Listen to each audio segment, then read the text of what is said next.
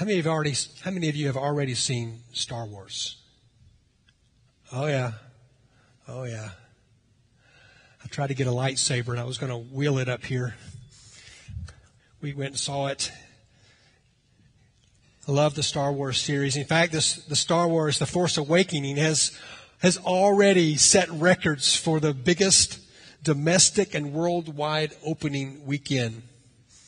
It reached the 500 million mark faster than any movie ever. And it's on track this weekend to get over 1 billion in sales. Isn't that crazy? Star Wars is the story of the cosmic battle between the Jedi and the Sith. The Jedi representing the force of light or the light side, and the Sith representing the dark side. Epic battles like this, like Star Wars and others, are common in movies and novels. Have been, throughout the decades.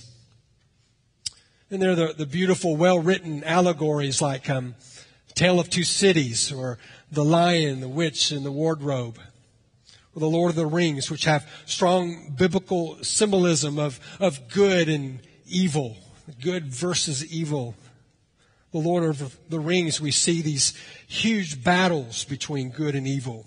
Yet, really, these stories, they pale in comparison to the battle described in the Bible. This battle is first proclaimed in Genesis 3:15 when God says to the serpent, "I will put enmity between you," speaking of the serpent, "and the woman, and between your offspring and her offspring. He," speaking of Christ, "he shall bruise your head, and you shall bruise his heel." And we see the flames of this war throughout the Bible, from the Garden of Eden, all throughout the Old Testament, up to the hill of Golgotha. And though Christ's victorious resurrection dealt this mortal, fatal wound to our arch enemy, the battle still rages on today. Paul writes in Ephesians 6:12, he says, "We do not wrestle against flesh and blood, but against the rulers, against the authorities, against the cosmic powers over this present darkness, against the spiritual forces of evil in the heavenly places." This is way bigger than the dark side. The last chapter of this epic battle is found in the book of Revelation. So this morning we'll be looking at chapters 1 through 16, and then next Sunday we'll finish out the book with chapters 17 through 22. Obviously, when we're looking at a whole book like Revelation in just 2 Sundays, it's going to require us to take a real large flyover. We won't be looking into the details of each verse. We won't be looking at all the symbolism and the numbers. We're not going to walk through the different views on pre-mill, ah-mill, post-mill. We're not going to get into dispensationalism and all the other isms. It's going to be a grand look at the big themes of this battle. This morning we're going to look at the buildup of this battle that we just talked about and the parallels that it has to the story of Exodus. That's the title of the message this morning, the final Exodus. And the next week we'll conclude by looking at the defeat of the enemy and the journey into God's ultimate promised land, to which we'll call the final Canaan. I want us to read together from the 7th chapter of the book of Revelation. Revelation chapter 7, beginning in verse 9. We'll go through verse 17. If you're looking in your pew Bible, it's on page 1032. So Revelation chapter 7, 9 through 17. We've sung a lot of Revelation this morning. And we'll see a lot of those words and phrases in our text through the morning. Revelation 7, beginning in verse 9. It says, "After this I looked, and behold, a great multitude that no one could number, from every nation, from all tribes and peoples and languages, standing before the throne and before the Lamb, clothed in white robes with palm branches in their hands. and crying out with a loud voice, "Salvation belongs to our God who sits on the throne and to the Lamb." And all the angels were standing around the throne and around the elders and the four living creatures, and they fell on their faces before the throne and worshiped God, saying, "Amen. Blessing and glory and wisdom and thanksgiving and honor and power and might be to our God forever and ever. Amen." Then one of the elders addressed me, saying, Who are these, clothed in white robes, and from where have they come?" I said to him, "Sir, you know." And he said to me, "These are the ones coming out of the great tribulation. They have washed their robes and made them white in the blood of the Lamb. Therefore they are before the throne of God and serve Him day and night in His temple, and He who sits on the throne will shelter them with His presence. They shall hunger no more, neither thirst any more. The sun shall not strike them, nor any scorching heat. For the Lamb in the midst of the throne will be their shepherd, and He will guide them to springs of living water. And God will wipe away every tear from their eyes." Let's pray again. Father, just in reading a passage like this, as we see a glimpse of what heaven is going to be like, we're in awe. I pray, Father, as we look here in these next few moments at Revelation, God, that you would encourage us, you would speak to us, you would embolden us, and you would give us a renewed hope. We pray in Jesus' name. Amen. Well, let me give you just a brief overview of the book. John, the apostle of Jesus Christ, the author of both the gospel and the letters of John, is likely the author of Revelation. He wrote it around AD 95, 97. He was exiled during that time on the island of Patmos, which is right between Greece and Turkey, modern-day Turkey. The various interpretive methods that have been used throughout the centuries to try to understand Revelation. One looks at the details of the book as it relates specifically to John's time. So as they would read it, they'd say, well, this is how John sees this. This is what happens during John's time. This is called the preterist view. There's another called the historical view. This is where they look back and you see the details, and they are specific events occurring throughout time from the time of John up to the present day. Another view looks at all the images and really doesn't see historical events, but rather grand themes like the sovereignty of God or good versus evil. Another view that's called the futurist view see the details of the book as really pertaining everything to the future. So from Revelation 4 onward, they are events that are yet to take place. There's one last view which I like. It's this eclectic view. All of these views have strengths and weaknesses. This eclectic view kind of takes the strengths of all the various views, kind of melds them together. It says that John didn't have a particular view, as Christ was inspiring through the Spirit of God to have John pin this vision down, that he had many things in mind, past, present, and future. And that's the method that will influence how I interpret and will preach over these next couple of weeks. In the prologue in chapter 1, we find the intention of the book. If you flip back to chapter 1, beginning in verse 1, it says, "The revelation of Jesus Christ, which God gave Him to show to His servants the things that must soon take place. He made it known by sending His angel to His servant John." So God is revealing to Jesus, who reveals to the angel, who reveals to John, "who bore witness to the word of God and to the testimony of Jesus Christ, even to all that saw Him. Blessed is the one who reads aloud the words of this prophecy. And blessed are those who hear and who keep what is written in it, for the time is near. First of all, notice it's the revelation of Jesus Christ. It's the revelation of Jesus Christ. It is of Him. It is from Him. It is for Him. It is about Him. It's all about Jesus. He's the focus here. It's His revelation, the revelation of Jesus Christ. See, the one that was revealed in flesh in a manger is now revealed in the word of the testimony of Christ. Which, secondly, notice that there's a powerful blessing from God. All those who read and hear and keep what is written will be blessed. I would encourage you over these next days and weeks just to read through the book of Revelation. It says that those who hear and keep what's written, they will be blessed.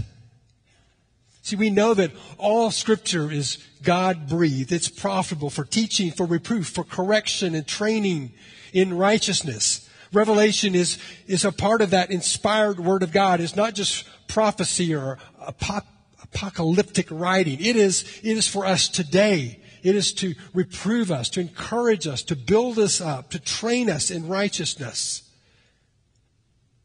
So as we read it, we're looking into the future. No, it's divinely inspired to make us holy, to give us hope, to help us see the glories of God in Christ, and to bless us, So let's begin this flyover. You got to buckle up, hang on. Chapters 1 through 16, the final Exodus. First of all, I want you to see the pains of captivity. The pains of captivity. If you were to look back at Exodus chapter 1, beginning in verse 8, I want you to listen to this. It says, "Now there arose a new king over Egypt who did not know Joseph. And he said to his people, 'Behold, the people of Israel are too many and too mighty for us. Come, let us deal shrewdly with them, lest they multiply. And if war breaks out, they join our enemies and fight against us and escape from the land.' Therefore they set taskmasters over them to afflict them with heavy burdens." See, the people of Israel at that time, they felt the pains of captivity from a ruthless Pharaoh. They labored and toiled under the persecution of this emperor, one who would enslave them for his own narcissistic purposes. And persecution even took the form of incredible, great wickedness. We see the slaughtering of all of these male babies. Well, even on this side of the cross, though we've been set free from sin and death, we continue to feel the residual pains of captivity, persecution, and even martyrdom.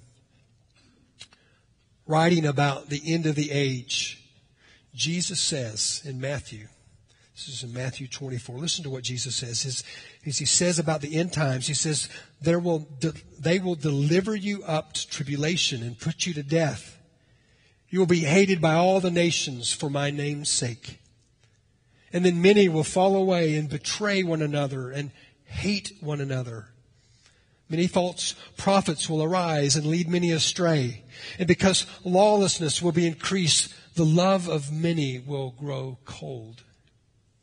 But the one who endures to the end will be saved. The 7 churches of Revelation addresses where, these guys were right in the midst of persecution.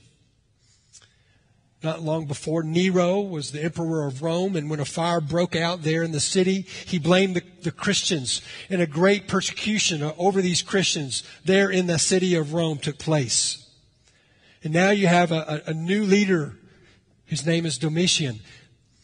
And this persecution of Christians is now, it's now going on throughout the land. And that's what's happening here in these 7 churches as John writes to them. This persecution was widespread. In Ephesus, listen to what Jesus says. It says, I know your works, your toil and your patient endurance. I know you're enduring patiently and bearing up for my name's sake, and you are not growing weary. To Smyrna, Jesus writes, I know your tribulation and your poverty and the slander of those who say that they are Jews and are not, but are a synagogue of Satan. The devil is about to throw some of you into prison that you may be tested. In Pergamum, he writes, I know where you dwell, where Satan's throne is. Here he's speaking of this imperial cult or emperor worship.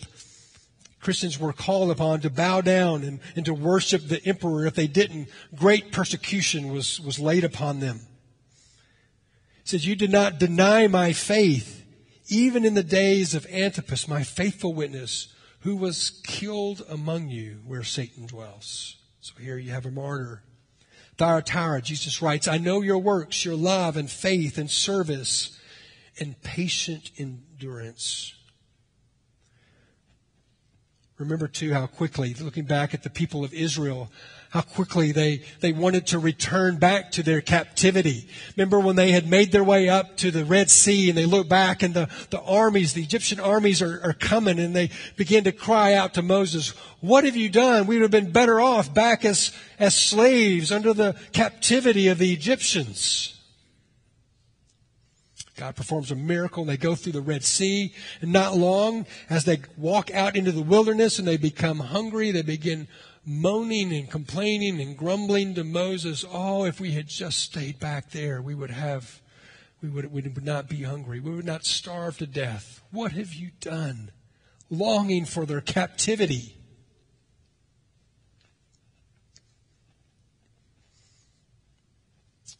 We see the same thing happening here in the midst of these 7 churches. These 7 churches. Ephesus says that they abandoned their first love.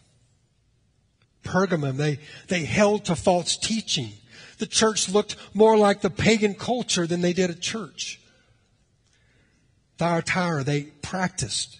The church practiced sexual immorality. Sardis, their faith became dead. Laodicea, their faith had become lukewarm. They were arrogant, materialistic, and blind. God wanted to vomit them out of his mouth. And here's the deal. Before we start pointing fingers at the Israelites, before we look at this church and go, man, how could they? We've got to look in the mirror and realize we're just like that. We're just like that. We too feel the pains of captivity. There's times when we want to go back. Some here today, maybe you don't call yourself a Christ follower. You, like all of us at one time, are held captive by sin. Like Moses, there's a deliverer. There is one who can deliver. Revelation 1:5-6 says, to him who loves us and has freed us from our sins by his blood and made us a kingdom, priest to our God and Father, to him be glory and dominion forever and ever. Amen. See, sin ultimately leads to spiritual death. It leads to death. But by turning from sin and trusting in the deliverer, giving your life to him, letting him take control of your life, this one who gave his life on the cross that we might be set free, if you trust him, he can set you free. At the end of the service, I'll be down. Some of our elders will be down. We'd love to visit with you about what it means to be a follower of Christ. But for all of us, we know that we have to lay aside everything every sin that Scripture says that clings so closely. Sin is like it's lurking still. Paul struggled with this battle between the spirit and the flesh. He writes in Romans 7, verses 14 and 15. Listen to what he says. He says, for I know that the law is spiritual, but I am of the flesh, sold under sin. I do not understand my own actions. For I do not do what I want, but I do the very thing that I hate. We need to heed the words of Jesus to the 7 churches. These are some of the things that he says. He said, remember where you have fallen. Repent. Do the works that you did at first. Wake up and strengthen what remains. He says, remember what you received and heard. Keep it and repent. Hold fast. Be zealous. Repent. See, all of us are tempted to turn from our first love. We're tempted to become lukewarm or to blend into the culture around us. Think about your faithfulness to Christ. You just take a minute and look at your life. Be honest with yourself. What is your testimony? What is the witness of your testimony in your home, at school, or at work?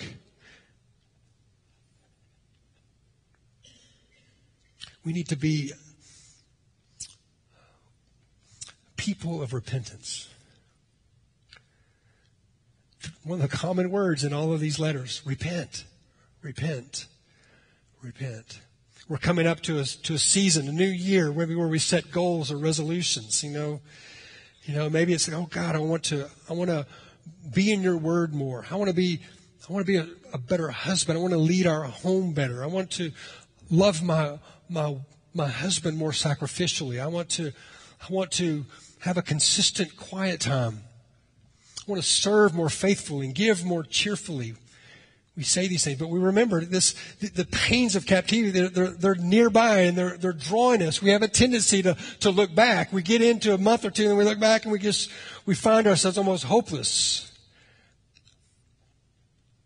He calls us to turn back, to repent, to hold fast, to stand up and keep moving forward, to fix your eyes on Jesus, who is the author and the perfecter of your faith. See, in the midst of the pains of captivity, there's hope. There's hope. Jesus Christ writes to these churches. He says, those who endure and conquer, he will eat of the tree of life. He will not be hurt by the second death. He will receive a new name that will be confessed before God. He will forever dwell in the temple of God and will sit with Christ on his throne. Fight. Contend for the faith this year. Go hard after him. The pains of captivity. I want you to see too the glories of the deliverer. The glories of the deliverer. See, God in the days of Egyptian captivity, God raised up a deliverer. His name was Moses. And by the power of God, he would deliver them from captivity through the wilderness and up to the promised land. Well, likewise, in the book of Revelation, we see one who delivers his people from captivity, who walks them through the tribulation and will bring them into this promised land. In chapters 4 and 5, John is given a first-hand look at the deliverer. He's brought before the throne of heaven. He sees one seated on the throne who had the appearance of jasper and chameleon. Around the throne was this rainbow, beautiful rainbow, 24 thrones where 24 elders sat. Around the throne were flashes of lightning and peals of thunder. Before the throne was this sea of glass that looked like crystal. Around the throne there were these 4 living creatures, massive, with 6 wings, full of eyes. And they would not cease to say, holy, holy, holy is the Lord God Almighty, who was and is to come. They are singing that song now. They have forever sung that song, and they will forever sing it. Holy, holy, holy is the Lord God Almighty, who was and is to come. And the 24 elders, they bow down in worship, and they're casting their crowns before the throne, saying, worthy are you, O Lord and God, to receive glory and honor and power. John looks and he sees God holding in his right hand a scroll that's sealed with 7 seals. Scroll is likely the story of, really the whole story of redemption. It's the story that God has put forth. It's the culmination of everything from beginning to end. An angel's there and he's loudly proclaiming, "Who is worthy to open the scroll and to break the seals?" And there's silence in heaven. No one can step forward. Scripture says that John falls down to his knees and he begins to weep. In that silence, just weeping. When the angel comes and says, "Hey, stop weeping. Stand up. Look, there's a lion. Lion of the tribe of Judah. He is a king and a conqueror." And as John looks, he sees not a lion, but a lamb. And this lamb as if he was slain. And this lamb makes his way to the throne and he reaches up. John is looking at this as the lamb reaches up and he takes hold of that scroll. And all of heaven bursts out in glorious worship. They sing a new song. "Worthy are you to take the scroll, to open its seals. You were slain, and by your blood you ransomed people for God from every tribe and language and people and nation. You have made them to be a kingdom and priests to our God, and they shall reign on the earth." Then all of the heavenly hosts, thousands upon thousands upon thousands, in a thunderous roar of worship, they cry out, "Worthy is the Lamb who was slain to receive power and wealth and wisdom and might and honor and glory and blessing. To him who sits upon the throne and to the Lamb be blessing and honor, glory and might forever and ever. Amen." Our deliverer, he is a lion. Our deliverer, he is the Lamb, and he alone is worthy. One of these days, we're going to be there. And I believe we're going to see this thing unfold. This isn't just something that happened in the past. We're going to get to see this. And like John, we're going to stand in awe and we're going to join with the heavenly hosts in crying out our worth to the Lamb. What a day that is going to be. We're going to bow down before our glorious deliverer. Chapter 7, we read this earlier. It's the song of those delivered. John sees a multitude that no one could number from every nation, tribe, peoples, and language. And they sing this song, "Salvation belongs to our God." See, it's not about our being saved. It's all about Him. It's about Christ and about God. Salvation belongs to God who sits upon the throne and to the Lamb. Chapter 14, they sing a new song. In chapter 15, they sing the song of Moses and the song of the Lamb. Oh, church, how can we be silent? How can our worship not be filled with awe and wonder? How can we not marvel at the worth of our deliverer who saved us, who redeemed us and ransomed us with His blood?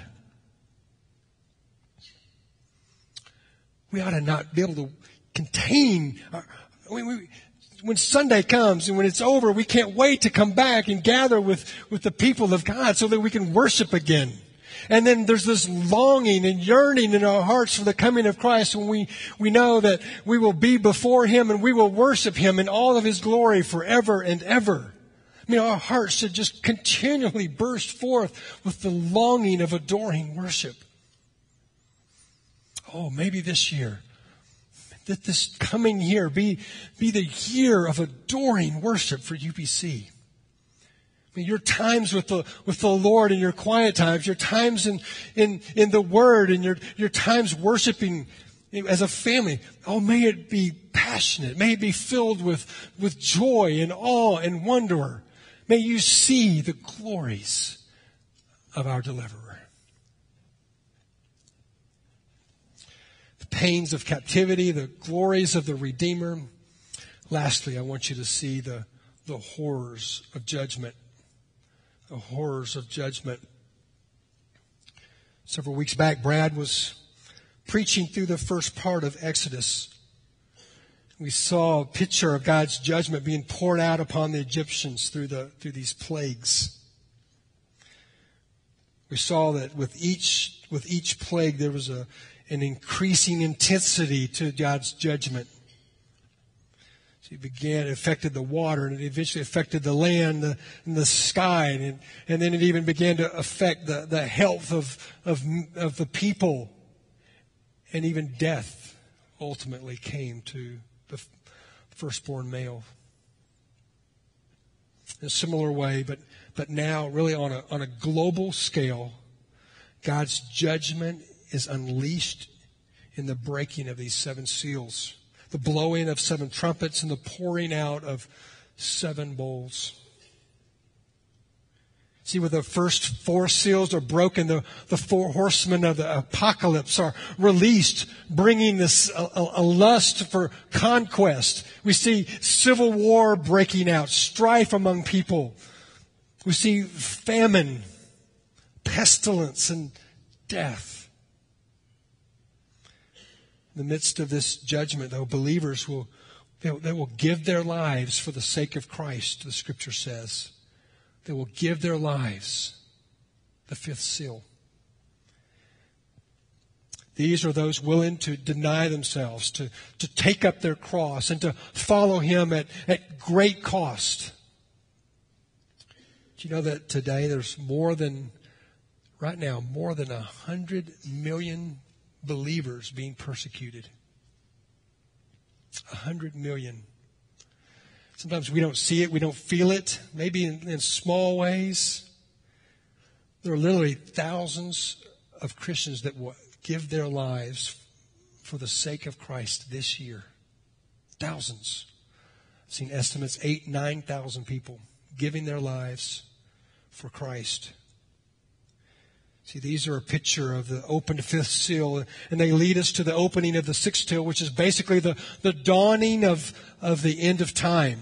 The 7th seal ushers in the 7 trumpets. And just as God used the plagues in delivering His people from the Egyptians, God will use these plagues, the plagues of the trumpets and the bowls, to deliver His people from the forces of darkness. In the plagues of Egypt, you remember we saw bloodied waters. We saw hail and fire and darkness. We saw locusts and boils and death. Well, likewise, with the trumpets, we see hail and fire. We see water turned to blood, rivers made bitter, darkness, locusts like scorpions, and death. Then with even greater intensity, the bowls are poured out. God's horrible judgment is poured out. And we see swords, we see seas and rivers completely being turned to blood. The sun burning down and scorching people. We see darkness, drought, earthquake. You see what's happening? You mean you see what's happening here? It's a literal decreation going on. The light has turned to darkness. The waters are ruined. The land is rendered useless. Death fills the sea and the earth. Yet in the midst of this judgment, there is salvation, and it pierces through. God's people are sealed and protected in chapter 7. Chapter 12, we see that God was present and protecting Jesus, even there at His birth. Amidst the war that breaks out in heaven, there is hope, because the accuser of the brethren is cast down. He is conquered by the blood of the Lamb and the word of sacrificial testimony. We see in these chapters that Satan, the great beast, arises on the earth along with the Antichrist, the second beast. They'll bring misery to mankind, and especially to the people of God. It's a magnification of the misery that Pharaoh brought upon the people of Israel. Yet these horrors of judgment, decreation, are not out of God's sovereign control. God is the sovereign ruler of all. Remember, it was he who had the scroll in his hand. Satan doesn't have it. It's God. He holds it. And it's given to the one who is worthy, Christ. It's Christ who opens those seals. They are in control. They are carrying out this redemptive story to its completion. Chapter 15, the people of God, they sing the song of Moses and to the Lamb. Listen to what they sing. Great and amazing are your deeds, O Lord God, the Almighty. Just and true are your ways, O King of the nations. Here in the midst of the horrors of judgment, God is in control. And the believers, they see it. And even as the stuff is unfurled, God is great. His ways are just. Great and amazing are your deeds. Just and true are your ways, O King of the nations. Who will not fear, O Lord, and glorify your name? For you alone are holy. All nations will come and worship, for your righteous acts have been revealed. In the midst here, God is being glorified. He is holy. He will come, draw his people, gather his people. He will lead them through this final exodus and into a land of promise where there is no more war, where there's no more tear, no more pain, just endless worship. So the pains of captivity, the glories of the Redeemer, the horrors of judgment. How are we to respond in the midst of this final exodus? How do we respond? I think in the pains of captivity, I think we have to fully trust, fully turn to Christ. When you look back at the Ephesians passage where it just displays this cosmic battle, Paul tells us to put on the whole armor of God, which is Christ himself. You remember these pieces? The belt of truth, the breastplate of righteousness, the shoes of the gospel of peace, the shield of faith, the helmet of salvation, the sword of the Spirit. All these are pointing to Christ. We are to let His truth, His righteousness, His gospel, His salvation, and His word cover our lives. This is how we stand firm and withstand in the evil day. This is how we hold fast amidst the struggles, amidst the yearnings to go back to captivity. We put on Christ. Romans 13:14, it says it. Paul writes, he says, but put on the Lord Jesus Christ and make no provision for the flesh to gratify its desires. You know how you fight against the flesh? You put Christ on. I mean, each day we get up, oh God, fill me with your Spirit. Put on the armor. Put on the Christ. Let Him cover your heads and thoughts. Let Him cover your emotions and your hearts and your desires. Let Him cover your feet so that you go out on mission to boldly proclaim who He is. Let Him infuse every part of who you are. Put on the Lord Jesus Christ. Make no provision for the flesh and its desires.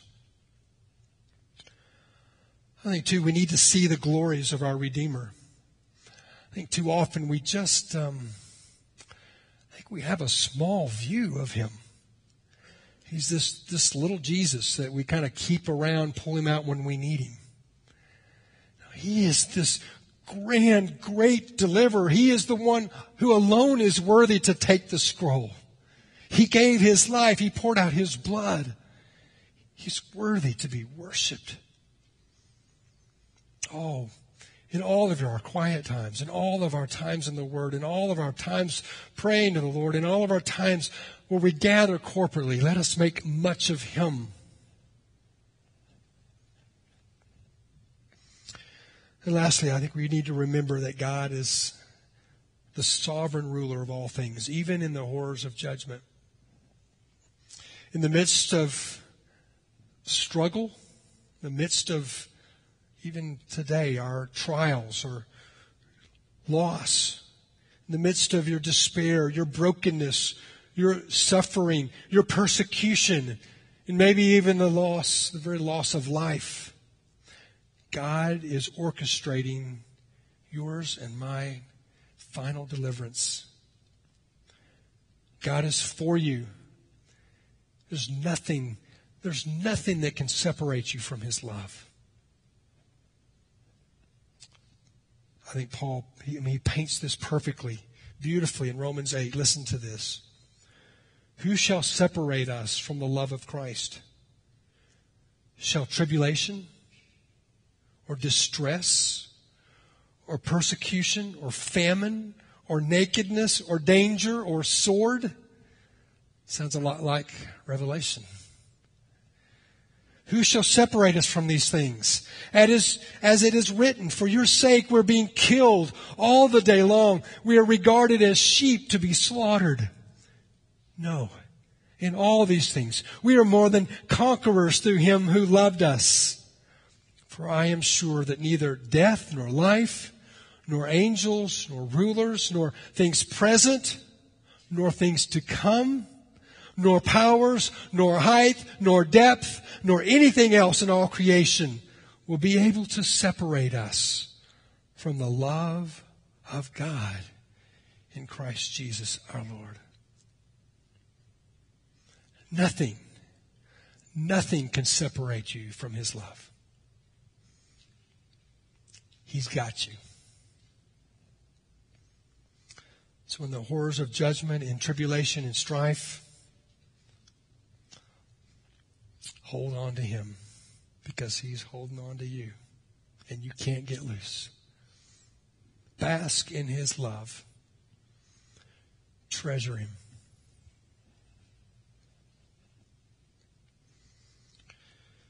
Next week we look at the defeat of our enemy. And this is going to an incredible climactic end where He has delivered us. He has taken us through this final exodus, through the tribulation. And one day He's going to bring something new. He's going to bring us into a promised land of rest and peace and eternal joy. But until that day, we've got to trust in Christ alone. Let's pray together.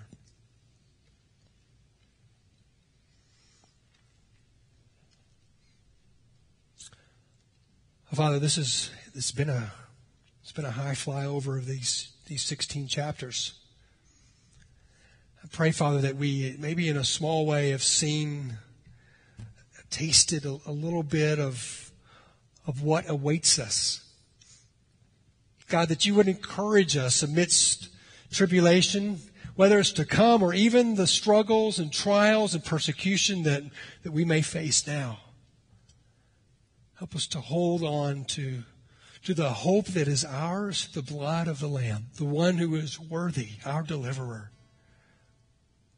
God, and we praise You that there is nothing that can separate us from Your love as we trust and hold to Christ alone, our rock, our Savior, and our deliverer. We pray in Jesus' name. Amen.